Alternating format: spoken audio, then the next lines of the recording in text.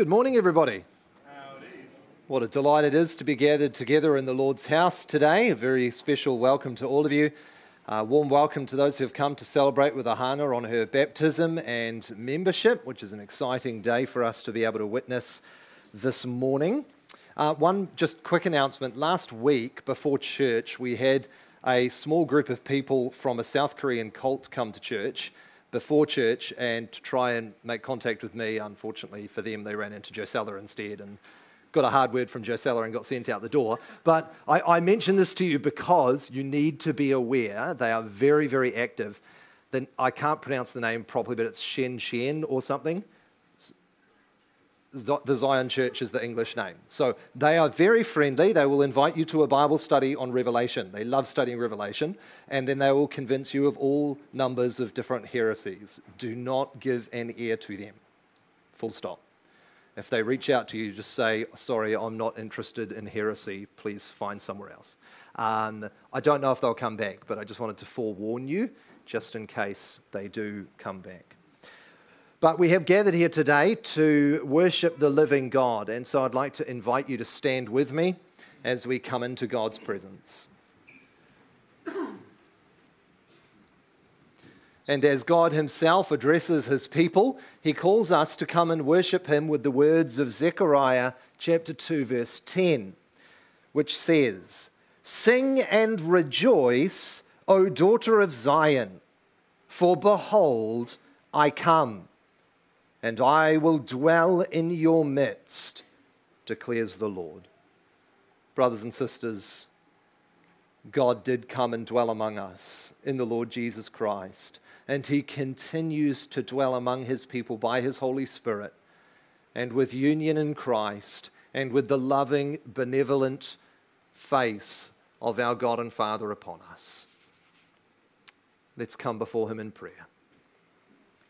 Father in heaven, we thank you that you call us to worship you, and that not only do you call us to worship you, but you stand in the very midst of us, and that you receive our praise. We thank you that you have opened up the way to yourself through the Lord Jesus Christ, and that you have sent us the Spirit that he might lead us and help us to worship you. And so we pray this morning that, Lord, you would draw us near to yourself, that you would presence yourself among us, and that our hearts would be filled with joy, that we would indeed rejoice. In Jesus' name we pray. Amen.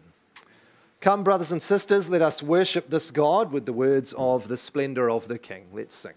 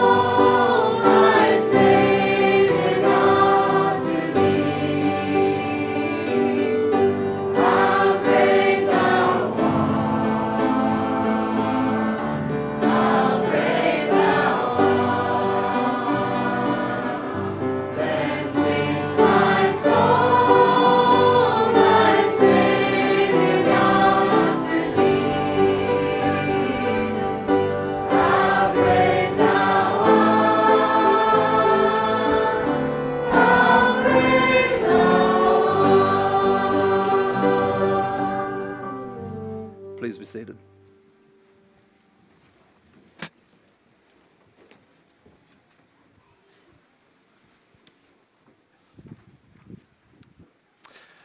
Now that I just made everyone sit down, we're going to have to stand back up again, aren't we? Because we're going to confess our faith together. Please stand back up. We have the opportunity today as we welcome someone into membership and as we join together as God's people to confess our faith, to acknowledge what it is we believe. And if you're here today and you're not a believer, don't consider yourself to be a Christian, you don't need to say these words, but I would encourage you to consider where it is that you look for hope and eternal life. But as for us, the people of God, we confess with one mouth, I believe in God the Father Almighty, maker of heaven and earth, and of all things visible and invisible, and in one Lord Jesus Christ, the only begotten Son of God, begotten of his Father before all worlds, God of God, light of light, very God of very God, begotten, not made, being of one substance with the Father, by whom all things were made, who for us men and for our salvation came down from heaven, and was incarnate by the Holy Spirit of the Virgin Mary, and was made man, and was crucified also for us under Pontius Pilate. He suffered and was buried, and the third day he rose again, according to the Scriptures, and ascended into heaven, and sits on the right hand of the Father. And he shall come again with glory to judge both the living and the dead, whose kingdom shall have no end. And I believe in the Holy Spirit, the Lord and giver of life, who proceeds from the Father and the Son, who with the Father and the Son together is worshipped and glorified, who spoke by the prophets. And I believe in one holy Catholic and Apostolic Church. I acknowledge one baptism for the forgiveness of sins, and I look for the resurrection of the dead and the life of the world to come. Amen. As we acknowledge those things, we recognize they've come to us by grace, right? We've received them, but we have done nothing to earn them. They come to us freely by God's grace. So let us sing of that with the words of grace that is greater than all my sin.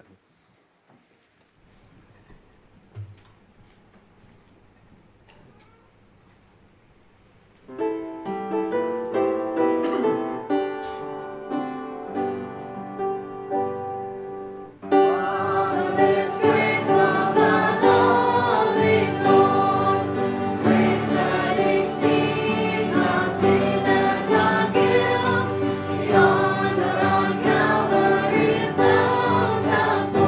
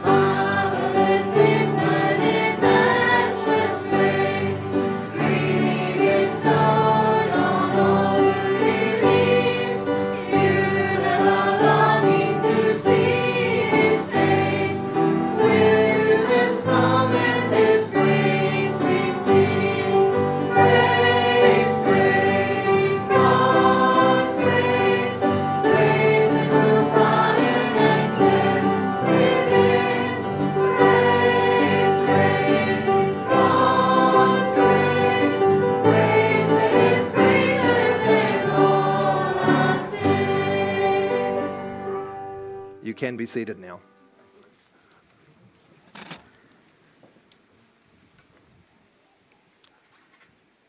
We're going to open up the scriptures together today. Turn through to the book of Psalms. For those who are visitors here today, we love to read our way through the Psalms each Sunday morning. And this morning we find ourselves in Psalm chapter 102. Psalm 102, and I'll be reading through the whole psalm.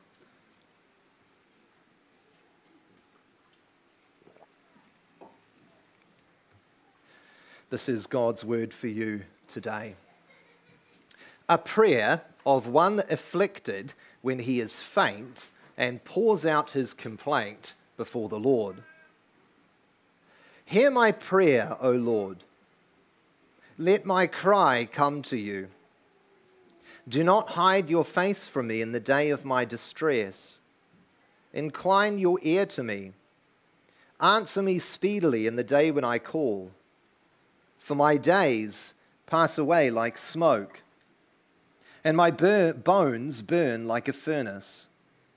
My heart is struck down like grass and has withered. I forget to eat my bread. Because of my loud groaning, my bones cling to my flesh.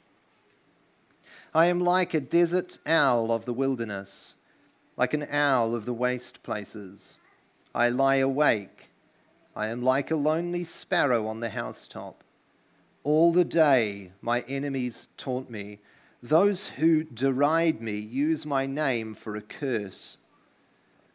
For I eat ashes like bread, and mingle tears with my drink.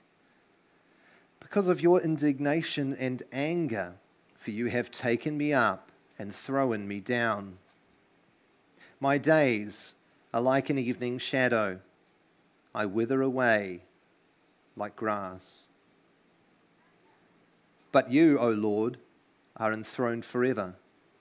You are remembered throughout all generations. You will arise and have pity on Zion. It is the time to favor her. The appointed time has come. For your servants hold her stones dear and have pity on her dust. Nations will fear the name of the Lord, and all the kings of the earth will fear your glory. For the Lord builds up Zion. He appears in his glory.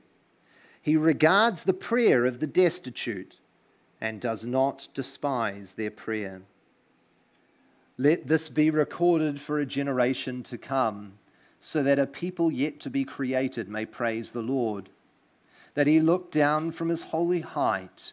From heaven the Lord looked at the earth, to hear the groans of the prisoners, to set free those who are doomed to die, that they may declare in Zion the name of the Lord, and in Jerusalem his praise, when peoples gather together and kingdoms to worship the Lord. He has broken my strength in mid-course. He has shortened my days.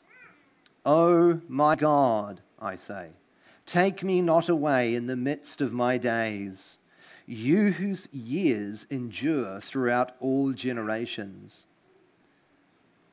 Of old you laid the foundation of the earth, and the heavens are the work of your hands. They will perish, but you will remain. They will all wear out like a garment. You will change them like a robe, and they will pass away. But you are the same, and your years have no end. The children of your servants shall dwell secure. Their offspring shall be established before you. Amen. May God bless the reading of his word to us. The psalmist says in verse 18, let this be recorded for a generation to come, so that a people yet to be created may praise the Lord. That's us. It's been recorded for us, that we might praise the Lord, which we have done. But it's also recorded that we might see and understand that we can draw near to our Father in heaven and bring our needs to him, and that we can cry out with the same anguish and that he hears us, and He loves to answer our prayer and help us in our hour of need. So let's come before the Lord now in a time of congregational prayer. Let's pray.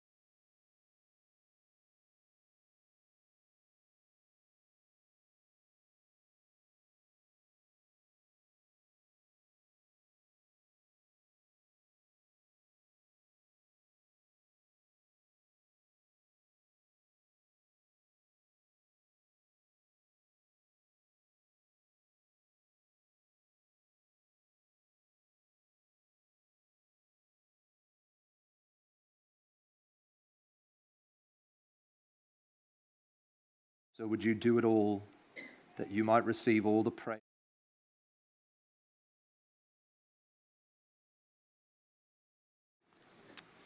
Well, it is a joy and a delight to be able to pray, isn't it? It's a sweet gift to us. And so let's sing of that together before we come to the baptism. Let's sing Sweet Hour of Prayer, Sweet Hour of Prayer. Let's stand and sing.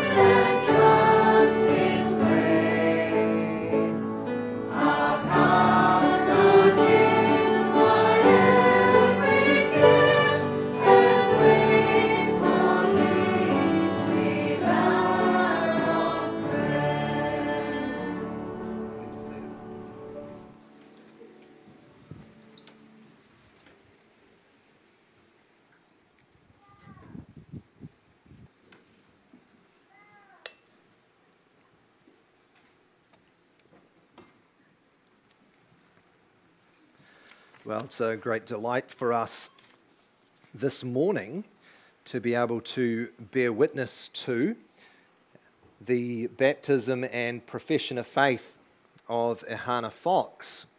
For those of you who don't know who Ahana Fox is, well, you will by the end of the service, and then you can go say hi after the service. That's nice and easy, eh?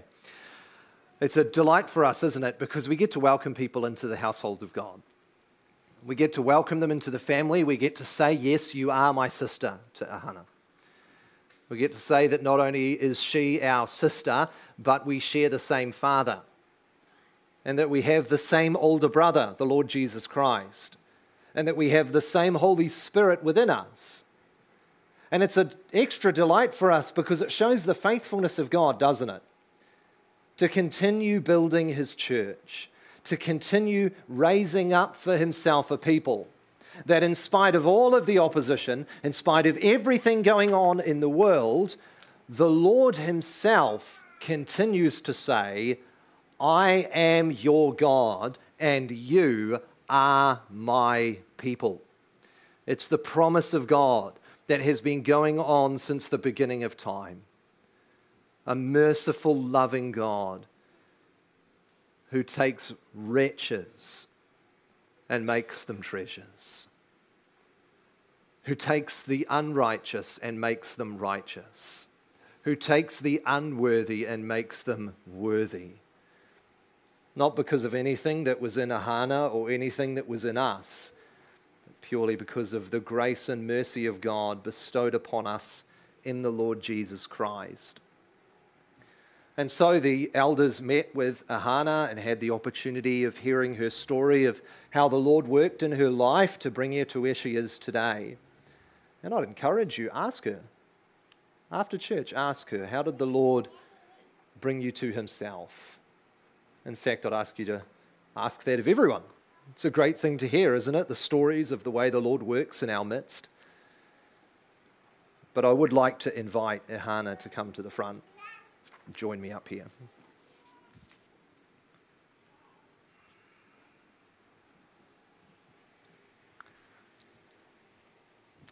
Now you know who Ahana is. There you go. Well, Ahana, Romans chapter 10 says, if you confess with your mouth that Jesus is Lord and believe in your heart that God raised him from the dead, you will be saved.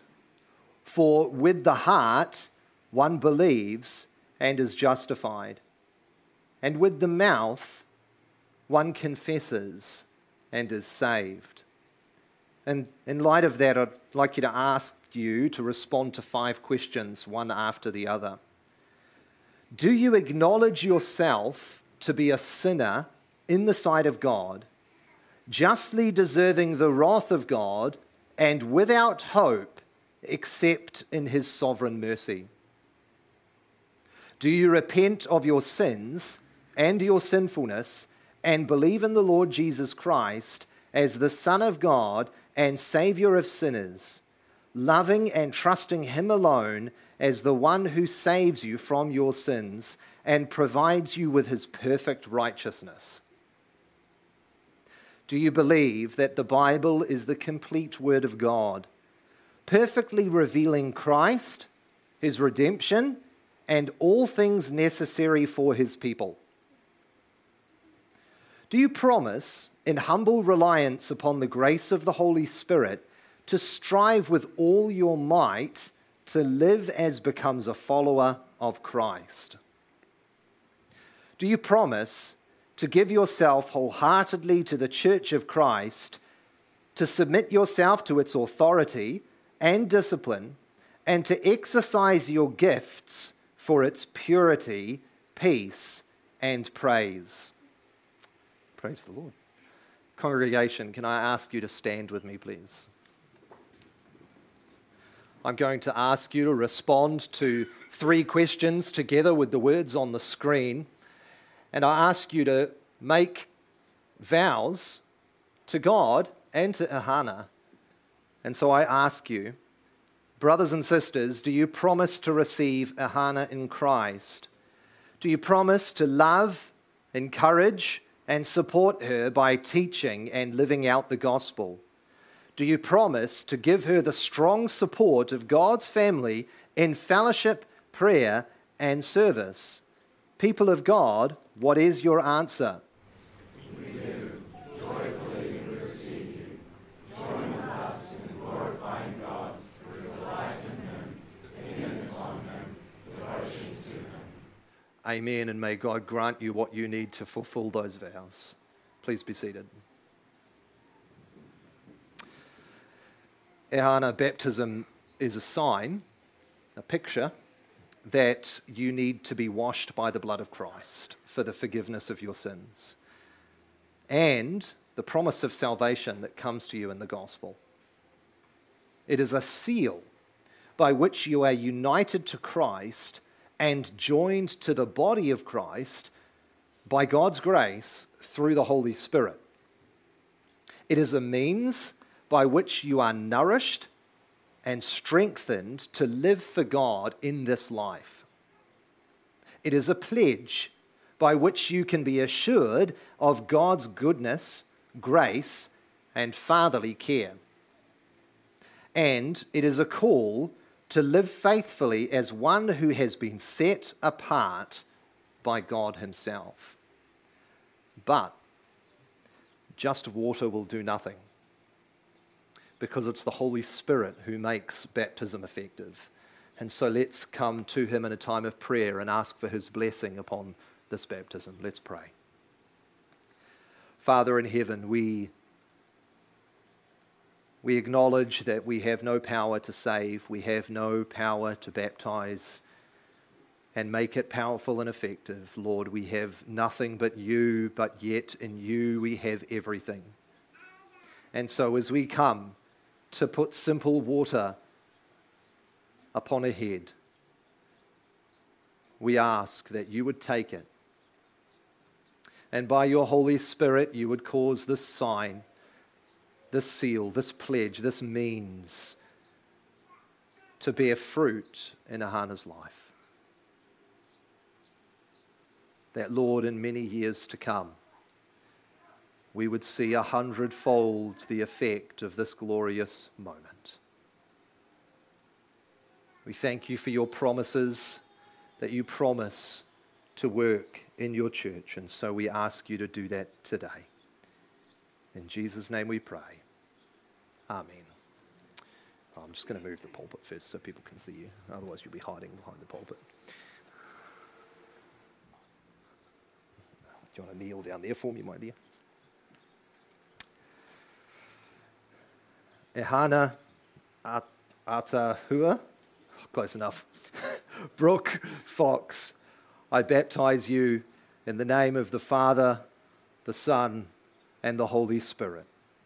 Amen. You may stand. And I want to bring you an exhortation from Ephesians to make good on what you've done. My dear sister, be an imitator of God. As a beloved child, walk in love, as Christ loved you and gave himself up for you as a fragrant offering and sacrifice to God. Amen. Can I welcome the elders to please come forward and welcome Ahana into the church?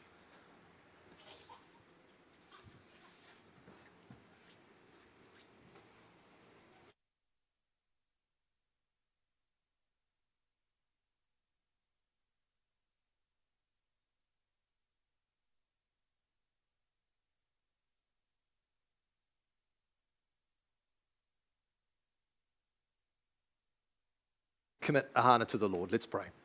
Father in heaven, we thank you so much for this sister. We thank you for what you've done in her life, that you have brought her out of the depths of darkness and into the glorious light of the Lord Jesus Christ. We give all honor, all praise, all glory to you. She didn't earn it. She didn't deserve it. And yet you have bestowed upon her grace upon grace, grace that is greater than all her sin. And we pray, Lord, help her never to forget it. Help her love never to grow cold. Help her to walk in faithfulness before you, to rejoice in the goodness of her Savior. Help her to faithfully walk in accordance with the promises she's made and the great confession that she has made before these, your people. And we ask that you might help us to love her and care for her, to minister to her, and to support her, that she might be built up in the Lord. We thank you for her family, who are here today as witnesses of your grace upon them. And we ask that you might continue to pour out your grace upon many people, and that she might be a light in this community. In Jesus' name we pray. Amen. You may be seated. Shall we stand and sing our membership song together, The Church is One Foundation?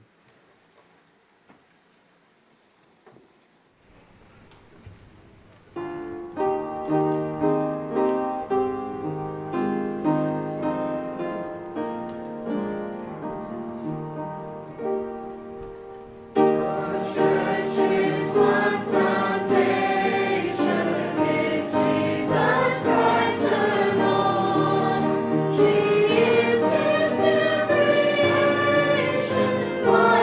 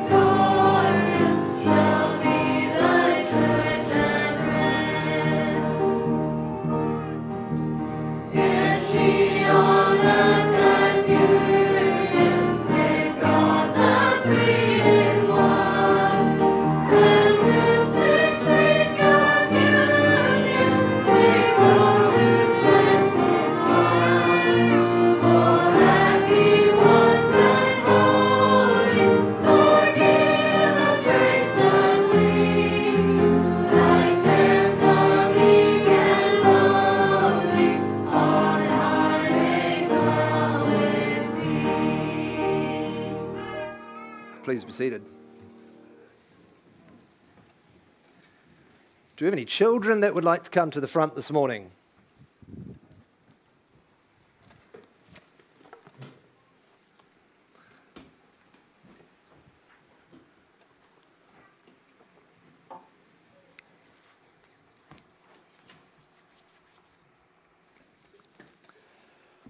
Well, children, put your hand up if you have a dog at home. Oh, that's sad. Your parents should buy you a dog. That's a great idea, eh? I'm going to get in trouble after this. Do you have a dog? Nice. Dogs are great, eh? Now, if you want a dog to sit, so you can be like, sit, and it sits, what do you need to do? Do you think? Yep. That's right. Nice, that's right. You've got to train them, use some hand movements, maybe some treats too. Yeah, be like, a piece of chocolate. Apparently they're not meant to eat chocolate, but it tastes really good, so just give them some chocolate anyway. Don't do that at home. Yes, you've got to train them. Now, what would happen, do you think, if you had a little puppy and you did it from the very beginning? Do you think it would be easy or harder to train them? True, but if you started from when they were little, would that make it easier, do you think? No. What if you waited till they were a little bit older, maybe 1 year old? That'd probably be a good time to start, eh?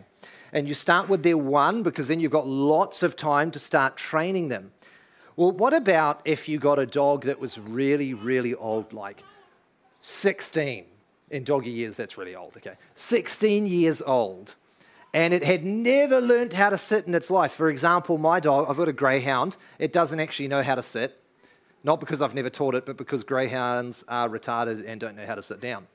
Go figure. So, what if you had a dog like that? Would that be easy to teach how to sit? No, that's right, because it's never learnt, has it? And it's kind of a bit silly, doesn't think very well, is a bit spastic and all sorts of weird things. Well, we're a little bit like the 16-year-old greyhound. We're not very good at learning how to walk with Jesus. In fact, by ourselves, we can never learn how to live for God. And in our passage today, we're going to be looking at how God brings salvation so that we can be trained. Not how to sit, because I think, you guys are all sitting right now, so you're pretty good at that. But so we can be trained in how to walk in godliness. Because God loves and delights in making his people holy. And so he's busy working, and he does it by bringing his salvation to us. And we're going to be thinking about how that works and why that's necessary and what it looks like in the sermon later on. But let's pray, and we'll ask God to help us to be trained. Let's pray. Father in heaven, we thank you that you are with us and that you do bring salvation and that you train us. And we do pray that we wouldn't be stubborn old dogs, but Lord, that you would train us in godliness from the youngest to the oldest, that we might walk in newness of life and honor you. We pray for these children, that Lord, you might grow them by your grace, that you might call them to yourself, that you would seal their baptisms upon them, that they might walk faithfully in keeping with all the promises you've made them. We ask that as a community, as a covenantal community, we would gather around them and bestow love and grace upon them. We ask that you would watch over them as they listen and grow. In Jesus' name we pray. Amen. We're going to stand and sing Just a Closer Walk with Thee, and you guys can get your worksheets while we sing that. Let's stand and sing.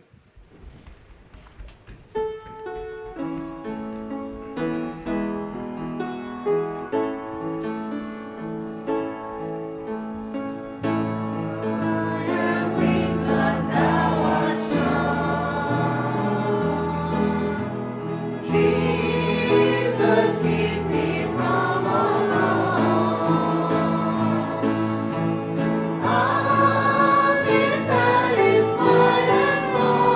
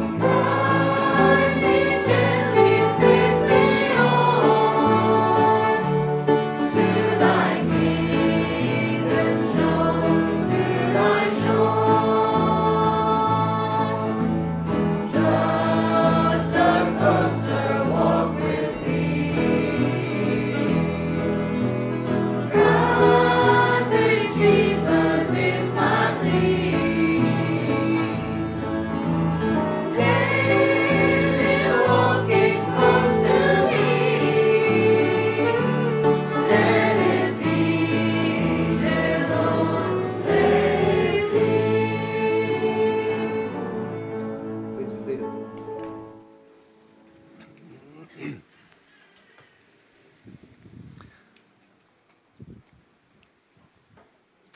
Let us dedicate the offering to the Lord. Let's pray. Father in heaven, we thank you that you have abundantly blessed us and given us resources. That, Lord, not just some, but everything we have is yours. It all came from you anyway.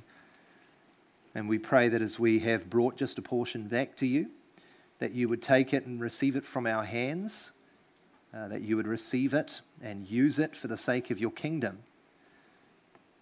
That, Lord, as we end out this year, we do give all praise and honor to you for the fact that we have had enough.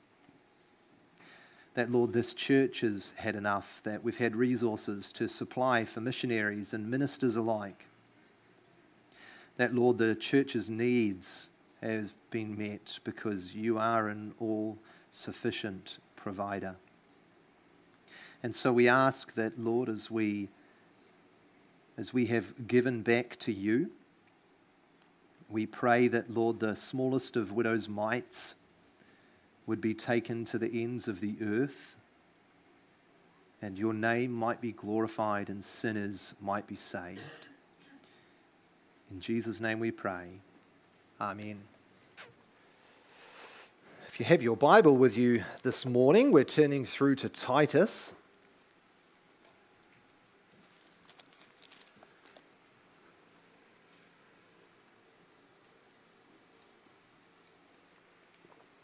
For those who are visiting here today, we've been working our way through the little letter to Titus, and we find ourselves in Titus chapter 2. We've just been sort of meandering very slowly through the book, and we're going to be looking today at verse 11 to 14.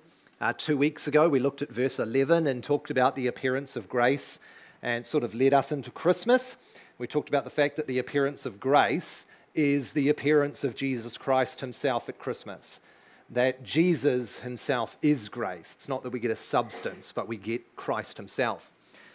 And today we're looking at verse 11 to 14, which dovetails after the section on teaching from verse 1 to 10. If you just look down there, teach sound doctrine, we get teaching for older men, older women, younger men, ministers, and then bondservants. And now we find ourselves in verse 11, which unpacks the theological foundation for godliness. And that's what we're looking at today. So this is Titus chapter 2, picking up verse 11, and this is God's word for you today. For the grace of God has appeared, bringing salvation for all people, training us to renounce ungodliness and worldly passions, and to live self-controlled, upright, and godly lives in the present age, waiting for our blessed hope, the appearing of the glory of our great God and Saviour Jesus Christ, who gave himself for us to redeem us from all lawlessness and to purify for himself a people of his own possession, who are zealous for good works. Declare these things, exhort and rebuke with all authority. Let no one disregard you. Amen. May God bless his word to us. And before we consider it, let us come to him in a time of prayer.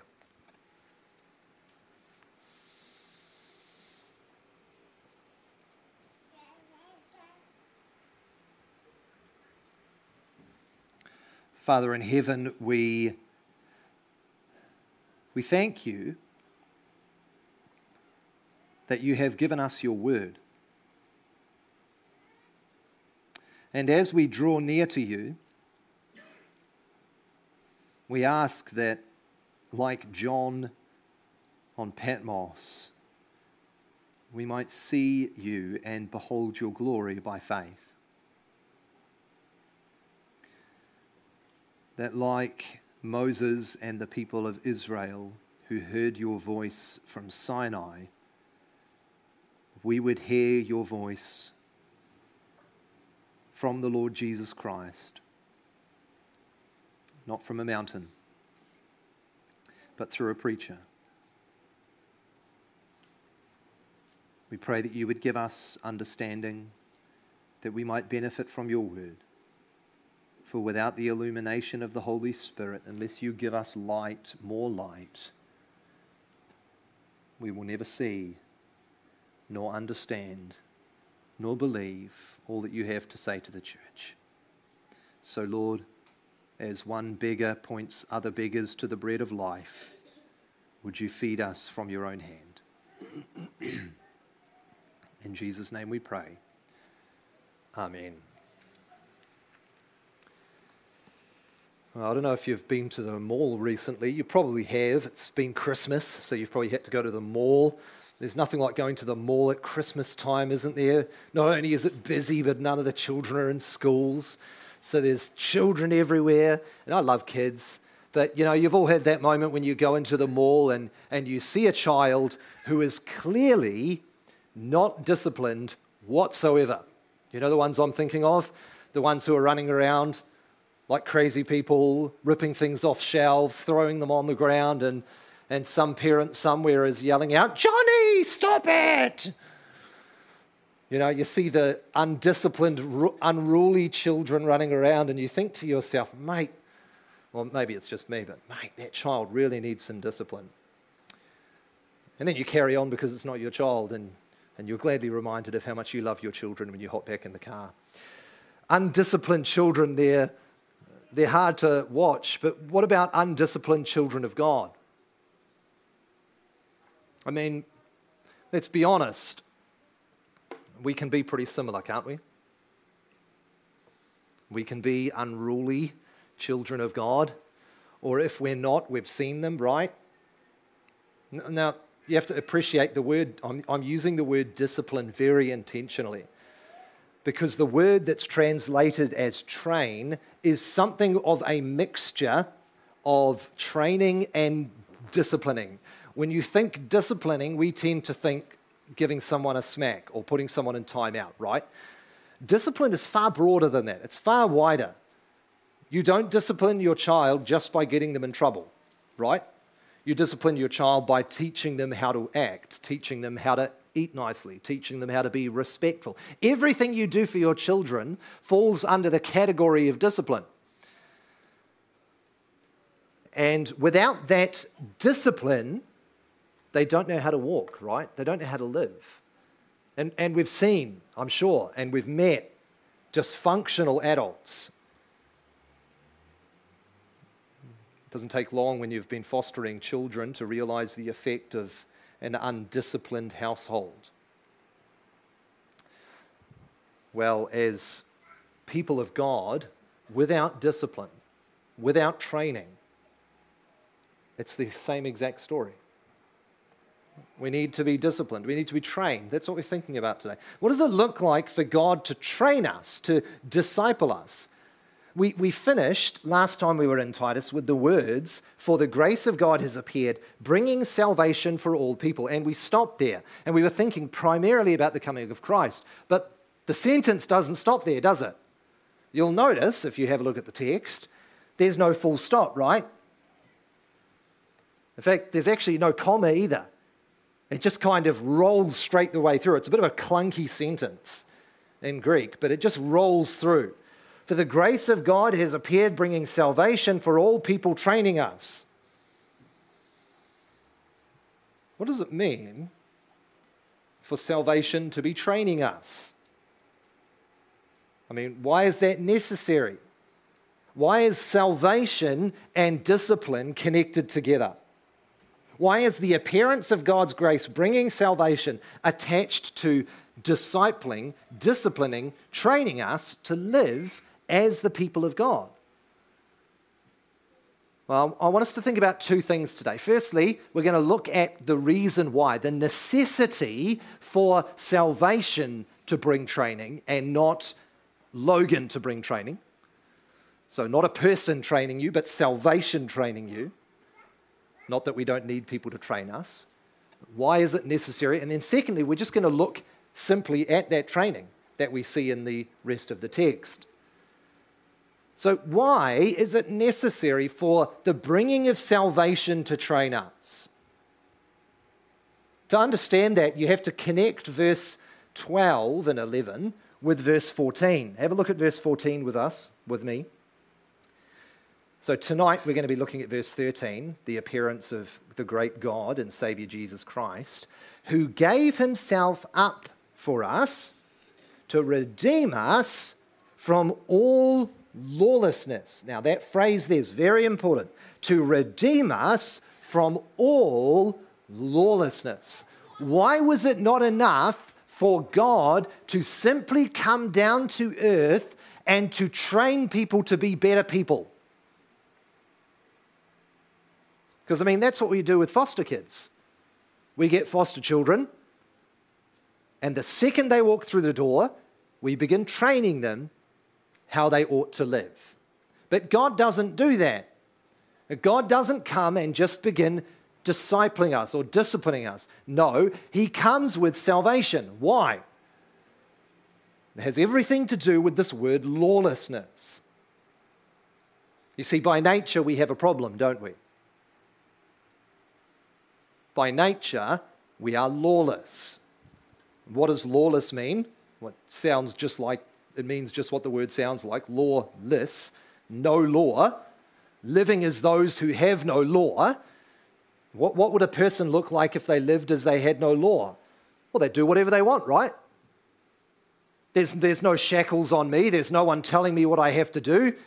If I want to drive 500 kilometers an hour down the motorway, that's my decision because there's no law binding me. If I don't want to pay taxes, that's fine because there's no law telling me I have to. Lawlessness. But the problem is, yes, that we're lawless, but there's a far greater problem, and that is that even though we are lawless, we are under a law, aren't we? You see, when God made the garden, and when God put Adam and Eve in it, he gave them a law. And I'm not thinking of don't eat from the tree. What I'm talking about is the moral law that was written upon their hearts. The law had been written on their hearts as image bearers of God, not to kill, not to commit adultery, to love the Lord their God with all their heart and to love their neighbor as themselves. That was written into the heart. That didn't need to be taught them.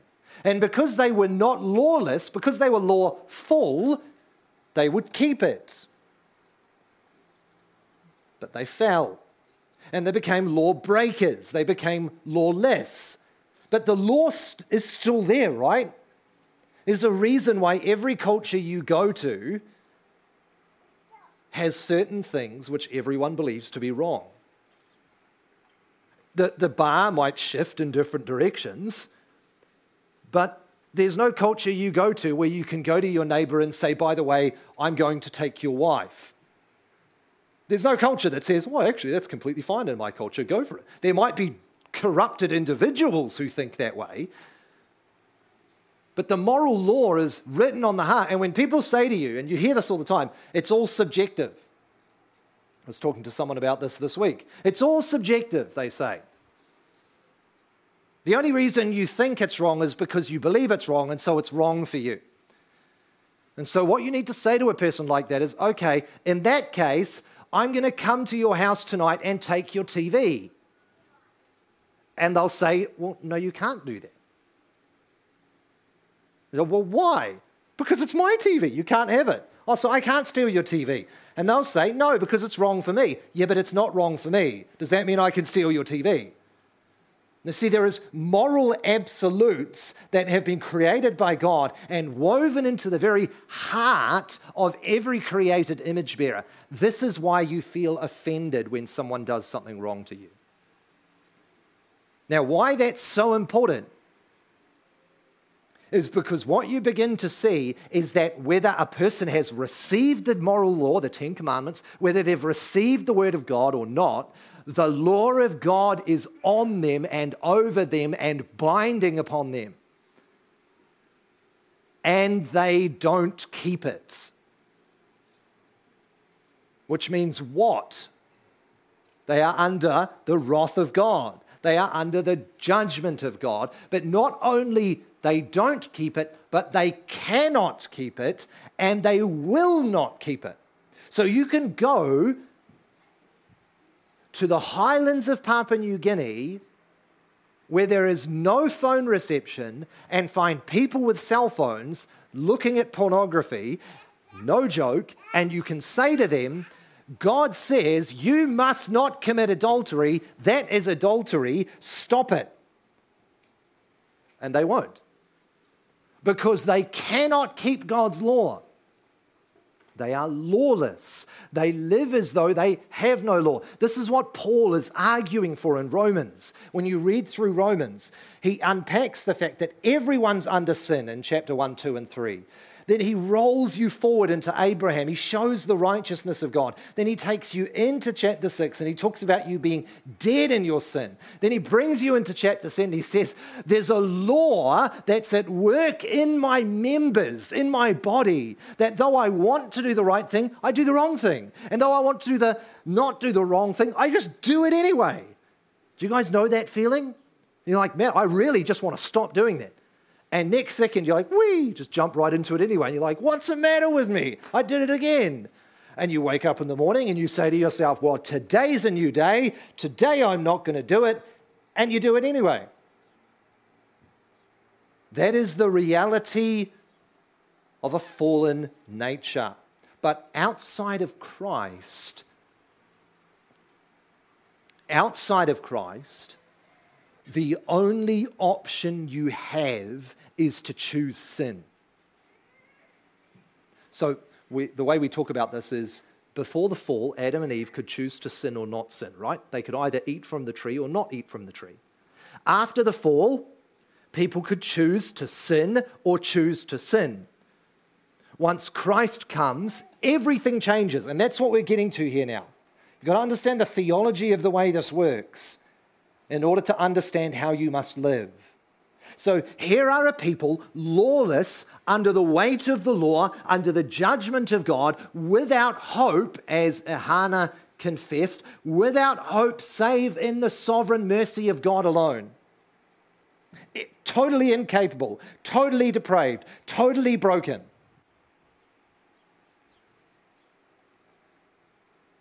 If you want to go to heaven, you must be perfect. That's the standard. Here's the law. Now do it, the law says. Do it and you shall live. But what does Paul say in verse 14?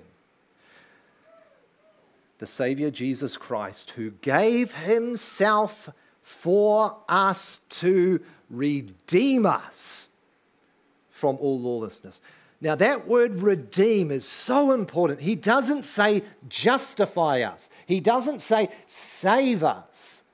He says redeem us. Why? Because to redeem someone is to buy them, right? You just think about a coupon. You redeem a coupon, yeah? You take your coupon, you redeem it, you get a free Big Mac. Christ redeems us from our state of lawlessness. We're in bondage, right? We're in slavery. We're under the law. We're bound up. We have no hope. We can do nothing. And Christ redeems us. With what, though? What does he pay? Well, Paul says himself, Peter says, with the precious blood of Jesus Christ, which is worth far more than silver or gold or precious gems. He doesn't buy you with a price on your head. He buys you with his own blood. He pours it out. Remember, this is the blood of the new covenant given for you, he says. Take it and drink ye all of it. This is the blood of Jesus Christ that redeems you from lawlessness. In other places, it's going to talk about redeeming us from other things. But here, because the focus is upon law and obedience and lawlessness, he focuses us down upon this law. And he says, the way you get out of the state of lawlessness and brokenness under the law, the way you get out from under the law so that you're under grace is by the Lord Jesus Christ.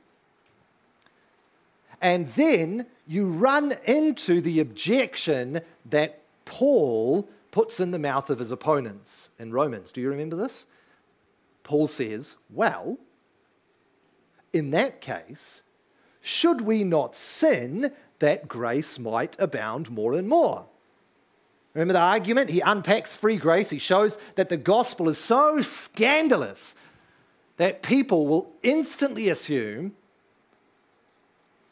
well, in that case, I can just do whatever I want because I'm saved by grace. This was the concern of the Catholics at the Reformation. Luther, if you preach this, people won't obey. People won't give to the church. We'll go bankrupt. How will we build St. Peter's? You can't preach this. If you preach the free, unadulterated gospel of the Lord Jesus Christ, that you contribute nothing for your salvation, that there's no law keeping, there is no lawfulness, there is no obedience that contributes anything towards your salvation. If you preach that, people will not obey God. Paul says, God forbid, by no means. Why? You've got to understand this transition that takes place. So we're in lawlessness. We're under the weight of the law. Christ gives himself out. He pours out his blood. He purchases us out from the law. Out from the law, and then we are yoked to Christ and we come under what the Bible would call the law of Christ. It's like we confessed last week in the Heidelberg Catechism, I am not my own, but belong body and soul to my faithful Savior Jesus Christ. You are not redeemed for yourself.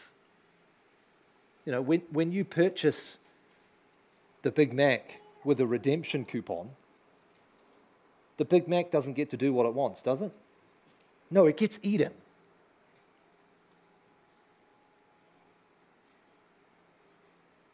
It's in your ownership, right? You are the Lord of the burger.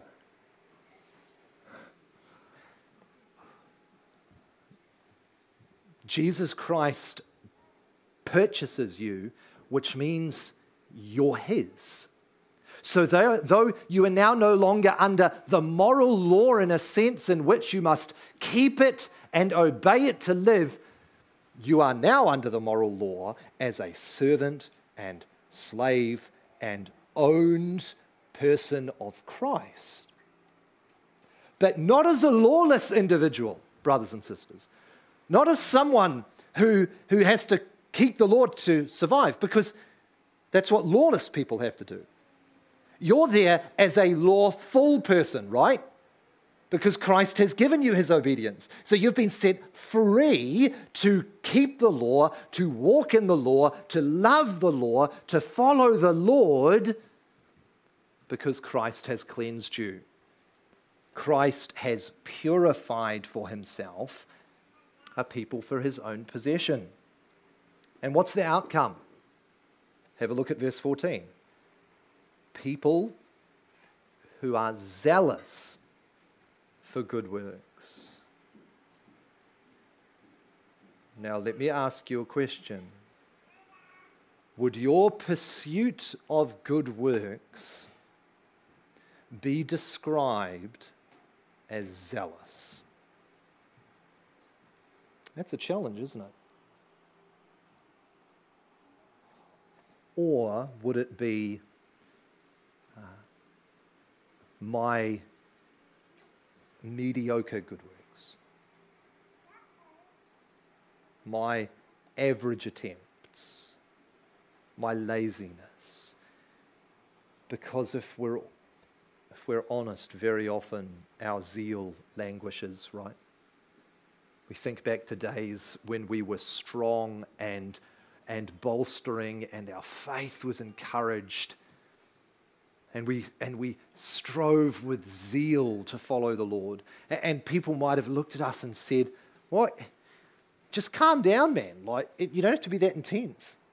I remember this lady I ran into once in a church, and I was like, "Oh, what do you do in your spare time?" And she goes, "Oh, I read the Bible." And I'm like, "Oh, yeah, cool. So what else do you do?" She's like, "No, I just read the Bible." I'm like, "Yeah, but what do you do, in your spare time?" She's like, "I read the Bible." And I'm pretty thick, right? So I'm like, okay, I get that. I get you love reading the Bible. That's great. We all do, which is probably an understatement for me. It's like, we all do. But what do you do outside of that? And she just looks at me with this face of confusion. And she just goes, "I read the Bible." I'm like, "Is that all you do?" She goes, "Yes, I literally just come home from work and I just sit down and read my Bible because I just love reading my Bible." She had this zeal to just know the Lord. Her husband would be running here, there, and everywhere, doing all sorts of different things, and she'd just be gladly sitting there communing with God. Now, regardless of what you think of that, there was a zeal, right?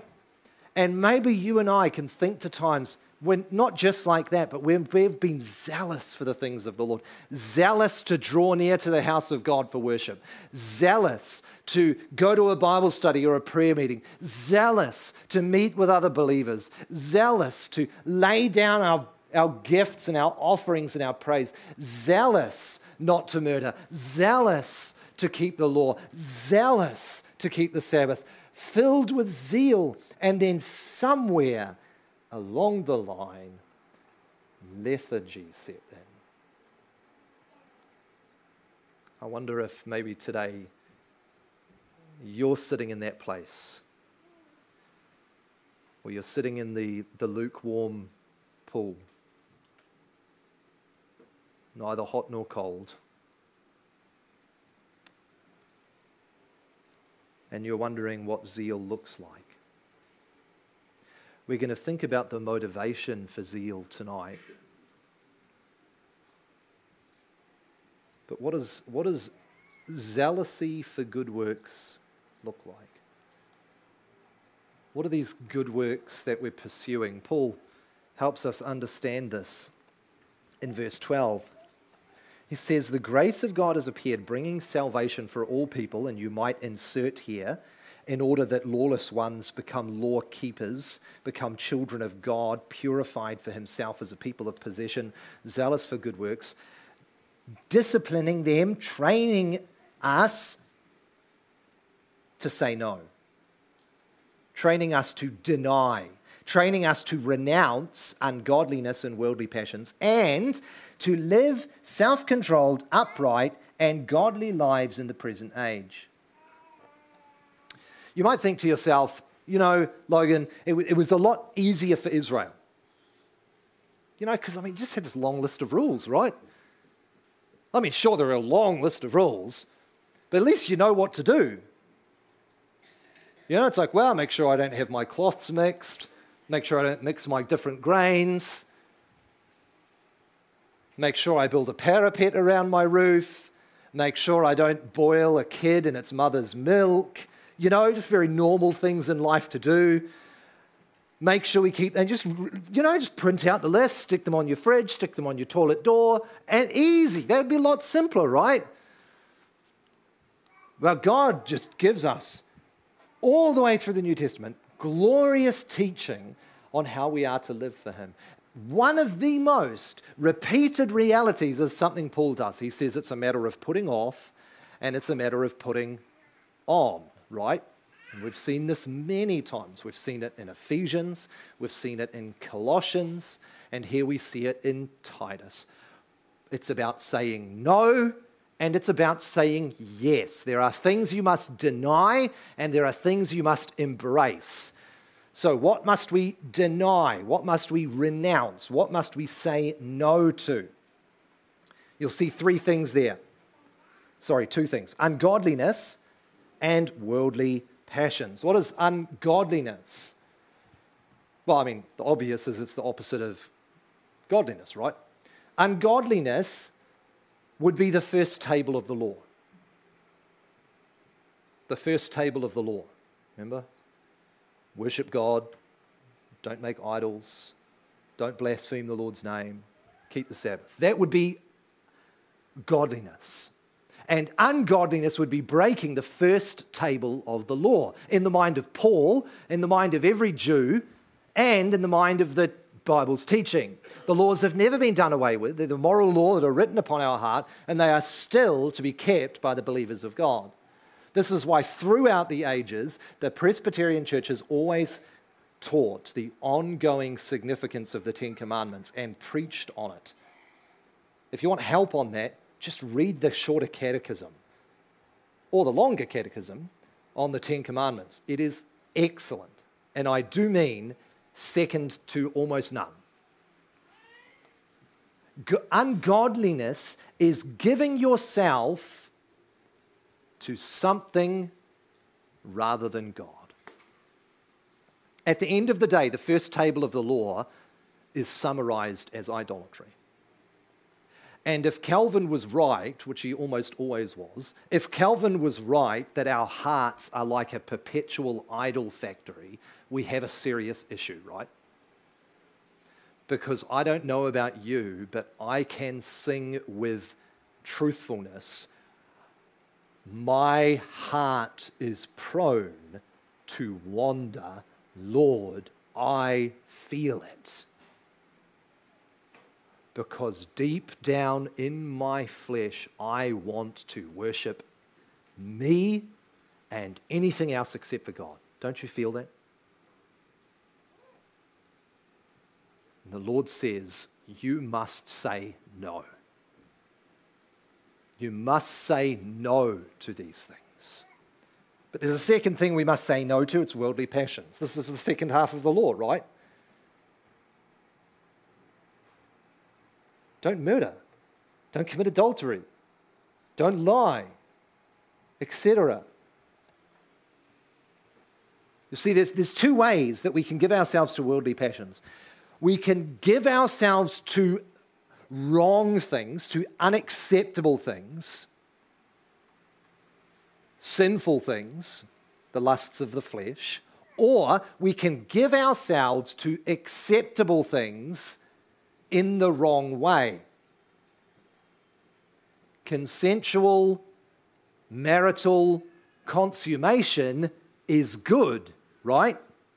It is honorary. It is a blessing from God. Doing it before you're married or outside of marriage is wrong. You take something good and use it in the wrong way. That's a worldly passion, or giving yourself to things that are ungodly.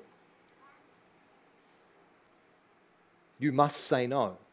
There is no room for someone that has been purchased by the precious blood of Christ to say, I will have adultery and God.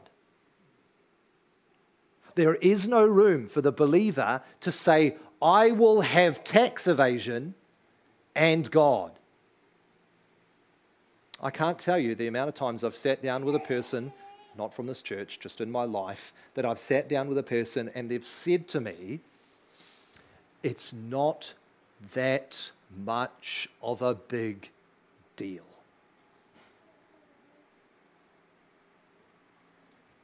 According to God, it's a very big deal.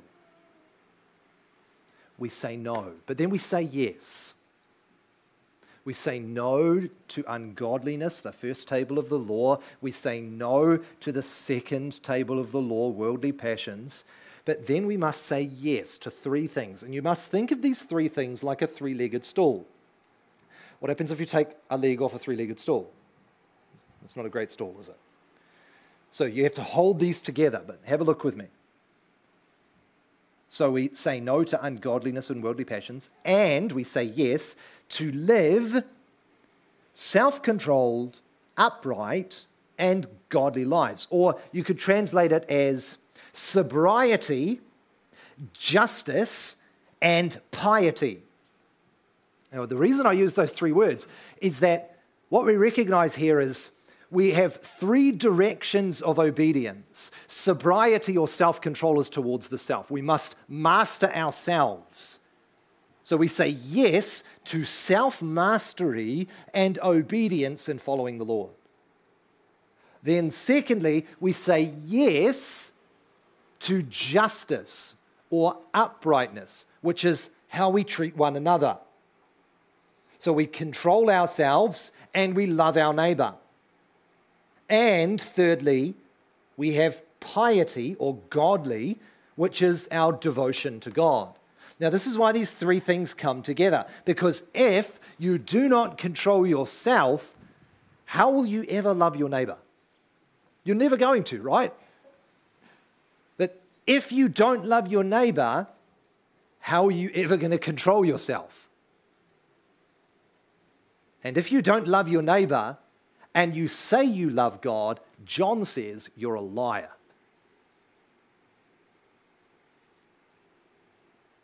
So this is not I'm just really good at self-control. I'm not that great at the other two. And that's okay. You know, my gift is in loving my neighbor. Or I just really love the Lord. And I love him so much that I'm going to ignore everybody else. There is no room for that. It is a three-legged stool that binds itself together beautifully, so that as I learn to control myself, I learn to love you. Because I'm not going to gossip about you. I'm not going to slander you. As I learn to love you, I'm going to grow in my devotion to God, because I'm going to see him in you. And as I devote myself wholeheartedly to God, I will control myself because I love him, and I will devote myself to my neighbor. I will love my neighbor because of my devotion to God. It all self-perpetuates and self-feeds off itself. So we must say no to the things that would break the law, and we must say yes to the greatest commandment and the second which is like it. Why? Because we're not lawless anymore. I mean, why would we law break when we've been made lawful? This is why the church throughout the ages has always put a premium on Christian morality. This is why church discipline exists. Because our goal, as the Apostle Paul would be to present the bride of Christ blameless and beautiful to her husband. That's what we're striving for in 2024. Not because we're going to come up with some cool new fancy slogan, but just because that's what the scriptures call us to. To walk humbly with our God and to show justice and mercy to our neighbor and to control ourselves as we do it. May God grant us to live as children of God, right? May he enable us for his majesty and glory to be a people of his own possession, to walk in righteousness and loveliness and godliness, that he might be praised, because at the end of the day, the Lord Jesus Christ is the one who purchased us, the one who redeemed us, and is the one who calls us and equips us to live for him. Let's pray. Father in heaven, we acknowledge before you that at the end of a year, as we head into another one, that we long to grow more into Christ, to be the people of your choosing, to live as becomes the children of God. And we ask that, Lord, as you have saved us and redeemed us from lawlessness, that you would also call us and equip us and empower us to live in a way that pleases you. We thank you that We will never be welcomed because of what we've done, but because of the glory of Christ and all of his work. Help us never to forget it. In Jesus' name we pray. Amen. Well, brothers and sisters, we're going to stand and sing in response to God's word with the words of "My worth is not in what I own," and then I'll ask you to remain standing after that.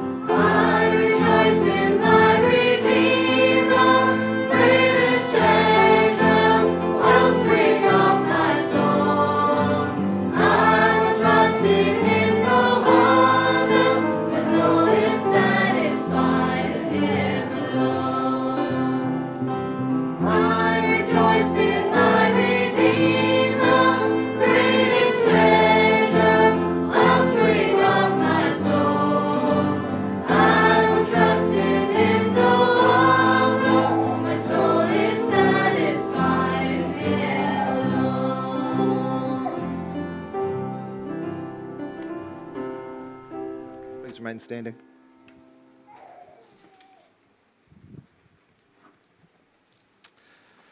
As you go forth into another Lord's Day, do so with the Lord's blessing upon you. Look to him by faith and receive it from his own mouth.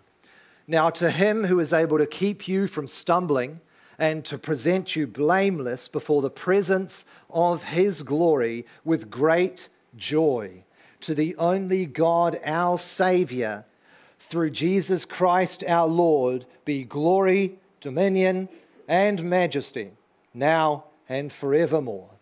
Amen. Praise God, from whom all blessings flow.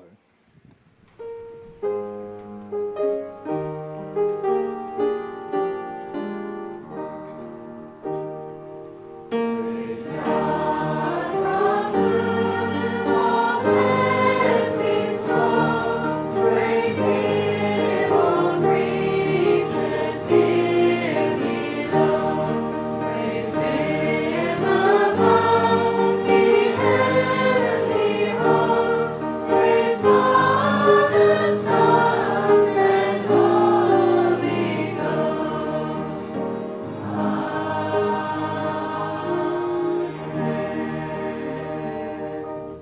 Go in peace, brothers and sisters.